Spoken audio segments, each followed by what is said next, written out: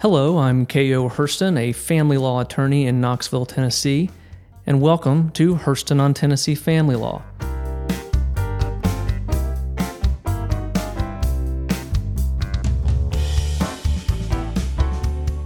In this episode, I'm going to answer some questions sent in by listeners. Today, there are actually three questions we're going to deal with. The first is about finding a lawyer, how to go about finding and selecting a lawyer for your family law case. The second question is about child support. And the third question allows me to rant a little bit about what really bothers me in Tennessee family law. So before I begin with the questions and my responses, we have to do this quick disclaimer. This podcast is an educational resource for people interested in Tennessee family law. It is not intended as legal advice. Listening to this podcast does not create an attorney-client relationship. I am not your lawyer. And while I'm a huge fan of podcasts, you should not take legal advice from a podcast, including this one. Now that that's out of the way, let's get right to our first question. Hi, K.O. My name is Wesley. I live in Memphis, Tennessee, and I've been looking at your blog recently because I've got a situation I need to deal with. I've really enjoyed the blog, and it's helped me some, but I'm afraid I'm going to have to find a lawyer, and I don't know how to do that. You're in Knoxville, and I'm in Memphis. Is there any way you could help me to figure out how to find a lawyer in this area? I appreciate it. Thanks. This is a critical decision for someone with a family law issue to make, and it's not a decision that should be made lightly. For most people, their family law dispute is likely to be the most significant interaction they're ever going to have with the legal system. The outcome of their case is going to impact them in some way forever. And so it's worth your while to put some thought into who you choose to represent you. So first, how do you find a family law attorney? Well, basically there are three ways people find lawyers: referrals, through advertising, or from their bar association. So let's start with the first way, the referrals, which I happen to think is far and away the best way to find a family law attorney for you. So essentially there are two sources of referrals: other lawyers or some of your friends or colleagues. In my opinion, that's the most valuable referral for someone who's looking to hire a family law attorney. So if you happen to know a lawyer, you have a neighbor or a friend who knows a lawyer, ask that lawyer who he or she would recommend for a family law matter. Lawyers tend to know the professional reputations of other lawyers in town. They know who their colleagues respect and who they don't. It's really the same in any profession. So for example, last year I had LASIK eye surgery. So choosing who was going to operate on my eyes, that was not something that I took lightly. So how did I find the right doctor for me? Well, I started by asking other doctors. Doctors know the reputations of other doctors in town. They know who to go to, and they know who to avoid. So it turns out that in Knoxville, there's one ophthalmologist that pretty much all the doctors go to for their LASIK procedures. I checked him out, met with him, and ultimately chose him to operate on my eyes. The fact that other doctors trust him with their eyes really helped me trust him with mine. So if you have access to a lawyer through friends, family, coworkers, whatever, ask that lawyer for a referral to someone who does family law. If you can, ask several lawyers. If you keep hearing the same name coming back, then that's probably a lawyer you want to consider. All right, the second way people can get the names of lawyers who do family law work in their area is through advertising or looking online. There are some lawyers who advertise on TV, some on radio, some in newspapers. That's another way you might go about getting the name of someone to consider. Nearly all family law attorneys have a website, so definitely check out the lawyer's website. Unfortunately, most lawyer websites look the same. Most of them really don't say much, but it still might give you a gut feeling about that lawyer. It can certainly help you learn about the lawyer's credentials and education. The third way you can get the name of a lawyer who does family law is through a referral service from a local bar association.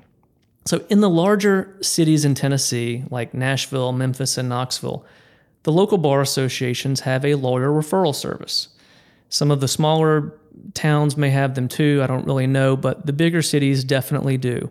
So you can Google the Nashville Bar Association, Memphis Bar Association, or Knoxville Bar Association and look for their lawyer referral service on their website. Basically, you contact them, tell them what type of issue you have, and they'll refer you to a local lawyer who handles those types of cases. All right, so now either through referrals or online or through a referral service, you've got some names of lawyers. Now what? What do you do and what should you look for? My advice, and really the biggest suggestion I have, is to find someone whose practice involves a lot of family law. The more, the better. In bigger cities, you're going to find lawyers like in Nashville, Memphis, and Knoxville. There are lawyers like us at Hurston Law Group who practice family law exclusively. If you're in a big city and have access to those lawyers, I think that's important. You want someone who's experienced in this area of the law and who really has the luxury of being able to focus just on that one practice area. In smaller towns, most of the lawyers are general practitioners. They'll handle your DUI, they'll take care of your speeding ticket, help you write your will. Many of those lawyers also handle divorces and post-divorce disputes and other family law matters. So the biggest suggestion I have is to look for someone who practices a lot of family law. If you're in a big city, look for someone who does that to the exclusion of other types of law. And if that's not available where you live, if you're in a smaller town, then really just the more that lawyer practices family law, the better. All right, you found some potential lawyers, you've checked out their websites, you now know they're experienced in family law. Everything looks legit, so now what? What's the next step? The next step is a consultation. That's a chance for you to meet with that lawyer, ask questions, and really get a feel for him or her. Does the lawyer understand your situation and your concerns? Did he or she listen to you and really understand how you're feeling? I think this is real important. Did you leave their office with more knowledge than you had when you walked in? Be sure to discuss financial terms. What does the lawyer charge? How often will you be billed? Does the lawyer require a retainer?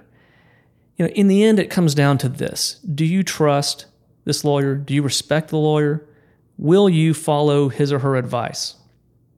If the answer is no, keep looking. Trust your instinct. No lawyer is the right lawyer for everyone. There are some people for whom I am not the right person to help them, and that's true for every single lawyer. So keep looking until you find the person or the firm that is the right fit for you, because the selection of the lawyer who's going to help you through this situation you're in is too important. Now, with that said, there are some things I think you should avoid. There are some red flags. First, avoid or be wary of a lawyer who promotes how aggressive he or she is. Many people coming into a family law dispute think they need a lawyer who's a bulldog. I want someone who's going to fight for me. I want someone who's really going to go after the other side. While it's reasonable to be comforted by the thought of someone fighting for you, especially when you're experiencing all the anxiety that comes along with a family law dispute, you need to be wary of these types of lawyers. Lawyers who are considered to be bulldogs or who promote themselves as bulldogs, they often act aggressive to put on a show for the client. And so don't be fooled by this. The best family law attorneys, and that's going to be the ones who tend to get the best results, those are the ones who avoid these overt displays of aggression, or they tend to avoid them, okay? There's a time and a place for a lawyer to be aggressive, and so I'm not saying you should avoid a lawyer who ever shows some aggression. That's not what I'm saying. But be wary of a lawyer who boasts about fighting or who claims to be a bulldog. It's the smart, methodical, professional lawyer who tends to see the best results. Those are the folks that are the real difference makers in the courtroom. All right, the next red flag. Avoid anyone who guarantees an outcome. No two family law cases are the same. The same case tried on different days could produce different outcomes. There are simply too many variables involved. So anyone who guarantees an outcome is full of it and should be avoided. All right, we've talked about how to find a family law attorney, what good things to look for, and some bad things to avoid. I honestly recommend meeting with several lawyers before you select one. You have to do your homework, but it's absolutely worth it. Finding the right lawyer for you, and that's the person who's the right fit for you, can make the difference between a good experience and a terrible one, and the difference between a good outcome or at least a better outcome. So let's be honest, family law disputes, they're never going to be a great experience. It's not going to be fun, okay? After all, you're in court, you're arguing with someone over something that's important to you, you're having to pay lawyers. This isn't exactly relaxing on the beach. But if you follow this advice, it can give you some peace of mind and make the experience better than it otherwise would have been. So, Wesley, thanks for the question. I hope this helps, and good luck to you. The next question came from an email from Chris Roberts that was sent through my firm's online contact form, and he asks, can someone get his child support arrearage waived if he was locked up and that's the reason he's behind? So, Chris, your question raises two issues, and I'm going to restate them. So first, does child support accrue while the parent who owes child support, we call it the obligor, is incarcerated? And second, can a child support arrearage be forgiven? Let's start with the first question. Does child support accrue while a parent is in prison? The simple answer, yes. Your duty to support your child exists until the child is legally emancipated, and that usually happens when a child turns 18 and graduates from high school.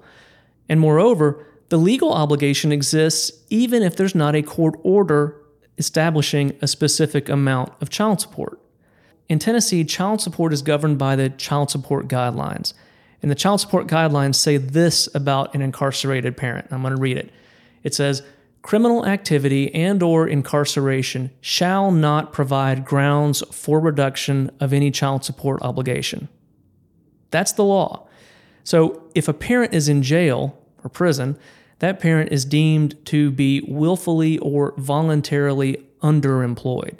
So the parent will be charged with the same child support obligation they would have had or that they did have before going into jail. All right. So yes, child support accrues while a parent is incarcerated. That brings us to really the second part of the question is if there's a child support arrearage that accrued while the parent was incarcerated, can it be forgiven? In other words, can a child support arrearage be waived? And the answer is, well, maybe. And frankly, that's the answer to just about every family law question there is, as well. It depends. Because honestly, it does depend. In Tennessee, there is a law that says a child support arrearage can be waived by agreement of the parties and if the court finds the waiver to be in the best interest of the child. If you want to look it up, the law is Tennessee Code Annotated Section 36-5-101F6. That's 36-5-101F6. And that law has several requirements. First, it requires the parent to have paid their child support as ordered for at least the 12 months that precede the agreement. Okay, so for the 12 prior months, you had to have paid child support as ordered. It also requires that all the parties agree that waiving the arrearage is in the child's best interest. And so if the state is a party, if the state of Tennessee is a party, as is very common in child support matters, then the state has to also agree that it's in the child's best interest to waive the arrearage. Finally, the court has to find that waiver of the arrearage is in the child's best interest. Okay, so this raises the obvious question, well, when could anyone possibly find that it's in a child's best interest to waive an arrearage? I asked that exact question to an audience of family law attorneys a few years ago when I was teaching them about this law. Someone told me of a situation they'd seen where the court approved the waiver. In this particular case they mentioned, this was an older child who was about to go off to college. That child needed money for college.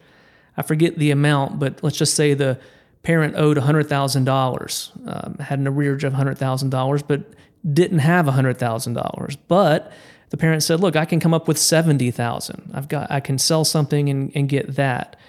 And so they reached a deal that if the parent paid the $70,000 right away, then the balance, the extra $30,000 the parent owed, would be forgiven. And the court found that deal was in the child's best interest. The theory being it's better for the child to have 70% of an arrearage and a lump sum right now when the kid needs the money to go off to college, rather than to collect the entire amount over a long period of time.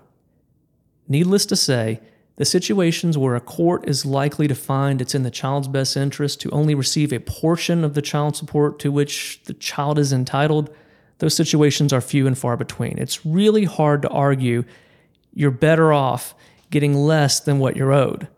So with that said, is it theoretically possible? Maybe. Yes, theoretically it is possible. The statute is Tennessee Code Annotated 365-101F6. So Chris, thanks for the question, and I hope this helps. Our final question comes from another voicemail message. Hi, this is Jerry from Athens, Tennessee. I have a question for Mr. Hurston for the podcast, but before I ask that, I wanted to say how very much I enjoy reading the blog. It really keeps me on top of the latest news in Tennessee family law, and I really like it when he comments on the cases. Anyway, my question for the podcast is, if you could change one thing about family law in Tennessee, what would it be? I look forward to hearing your answer. Thanks. Bye. All right, this one is easy. In April last year, the legislature removed the mandatory 12% interest that up until then accrued on unpaid child support. They did this because, according to the bill's sponsor, the state's attorneys who handle a huge portion of the child support cases in Tennessee, those lawyers requested the change on the grounds that it would help them process their huge caseload more efficiently. The theory is that when people owe a child support arrearage, they tend to be uncooperative. Surprise. And they tend to not pay. So by removing the mandatory interest, the state attorneys thought they would have fewer cases that required contested litigation in court. All right, the other party, the party that owed the arrearage, would be more cooperative, and it would reduce some of their caseload.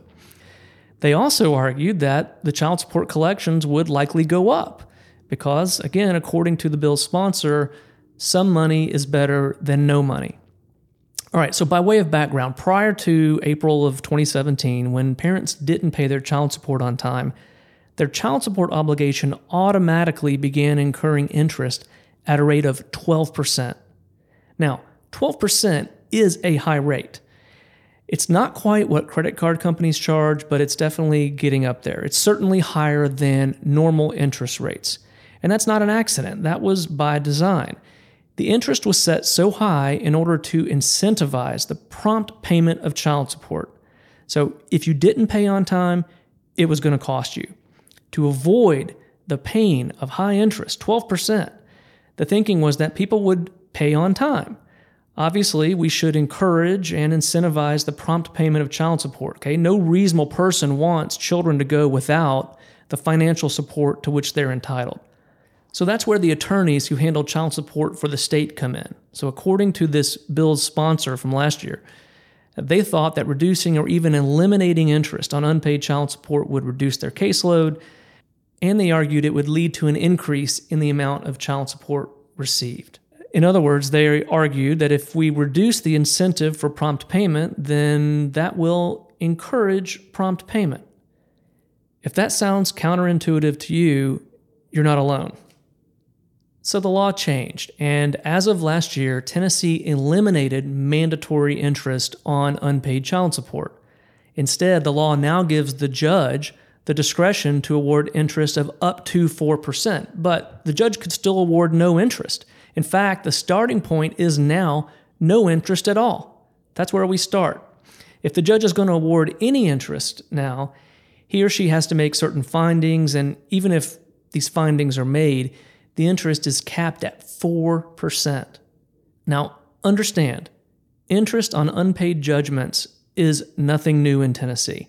So if someone runs a red light, let's say, and hits my car and causes $5,000 worth of damage to my car, and I sue them and I get a judgment against them ordering them to pay me $5,000 for the property damage they caused, that judgment automatically accrues interest.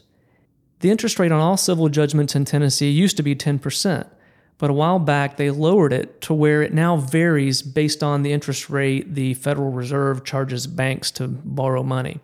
So right now, the interest rate that accrues on civil judgments, like my hypothetical $5,000 judgment for property damage, is 6.5%. So do the math. The person who damaged my car has more financial incentives to pay me for my property damage than a parent has to support his or her child. Again, if that sounds crazy to you, you're not alone. And I think it's indefensible. I think it does a disservice to the children in Tennessee. And frankly, I think it's an embarrassment to our state. Now, I was pretty vocal about my opinions on this on the blog last year when this change happened. So my thoughts on this are nothing new. So of all the problems I'd like to fix regarding Tennessee family law, I think this is my number one. And, the frustrating part is that it's self-inflicted.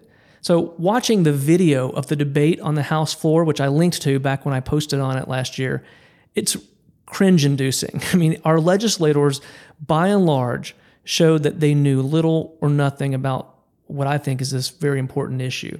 So anyway, that's the first thing I would fix if I could. Now, interestingly, there's a bill making its way through the legislature this year that would remedy this issue to a very small extent. It's House Bill 2134. It's supported by the Tennessee Bar Association, who I guess thinks that any improvement is better than nothing.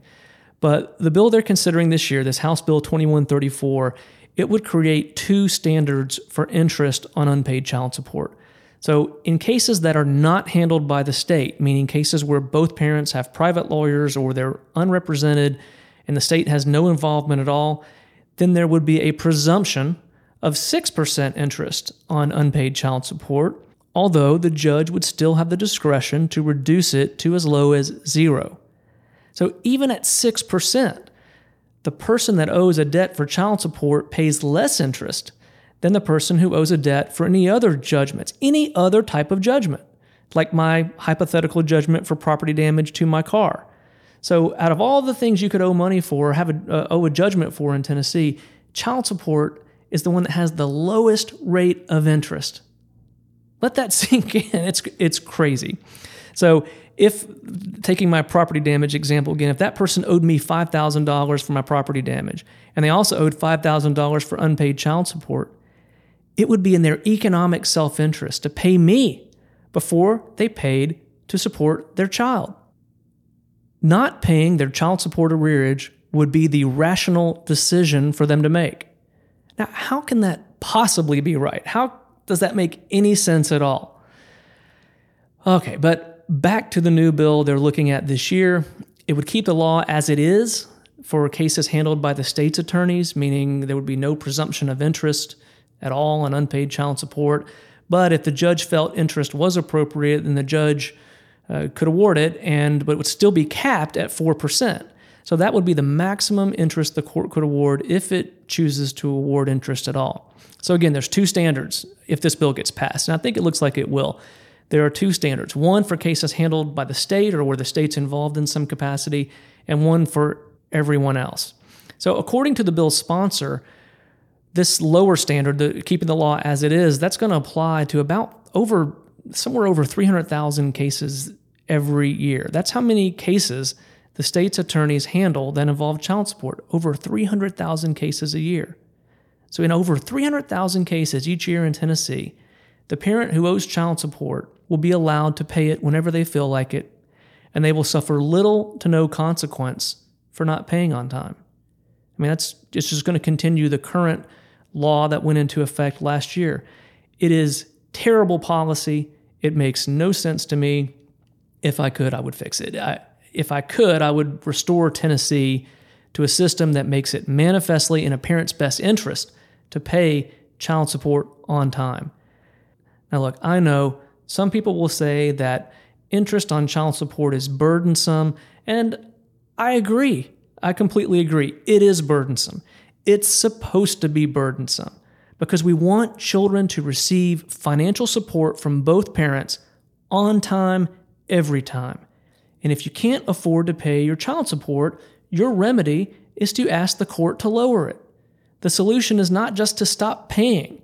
Children still have to eat. They still need clothes for school. They still need a roof over their head and food in their bellies. Their needs never stop. And the child support shouldn't stop either. So Tennessee law needs to incentivize the timely payment of child support. It's that simple. Jerry, thank you very much for your question and for giving me the opportunity to rant from my soapbox for a few minutes.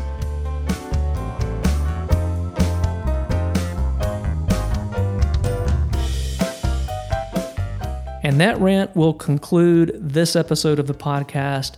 Again, I want to thank those who submitted questions. I want to encourage you to continue submitting questions for me to address on future episodes of the podcast. When I get enough of them, I'll do another one of these episodes where I try to answer your questions. But that's it for this one. I'm K.O. Hurston. Thanks for listening.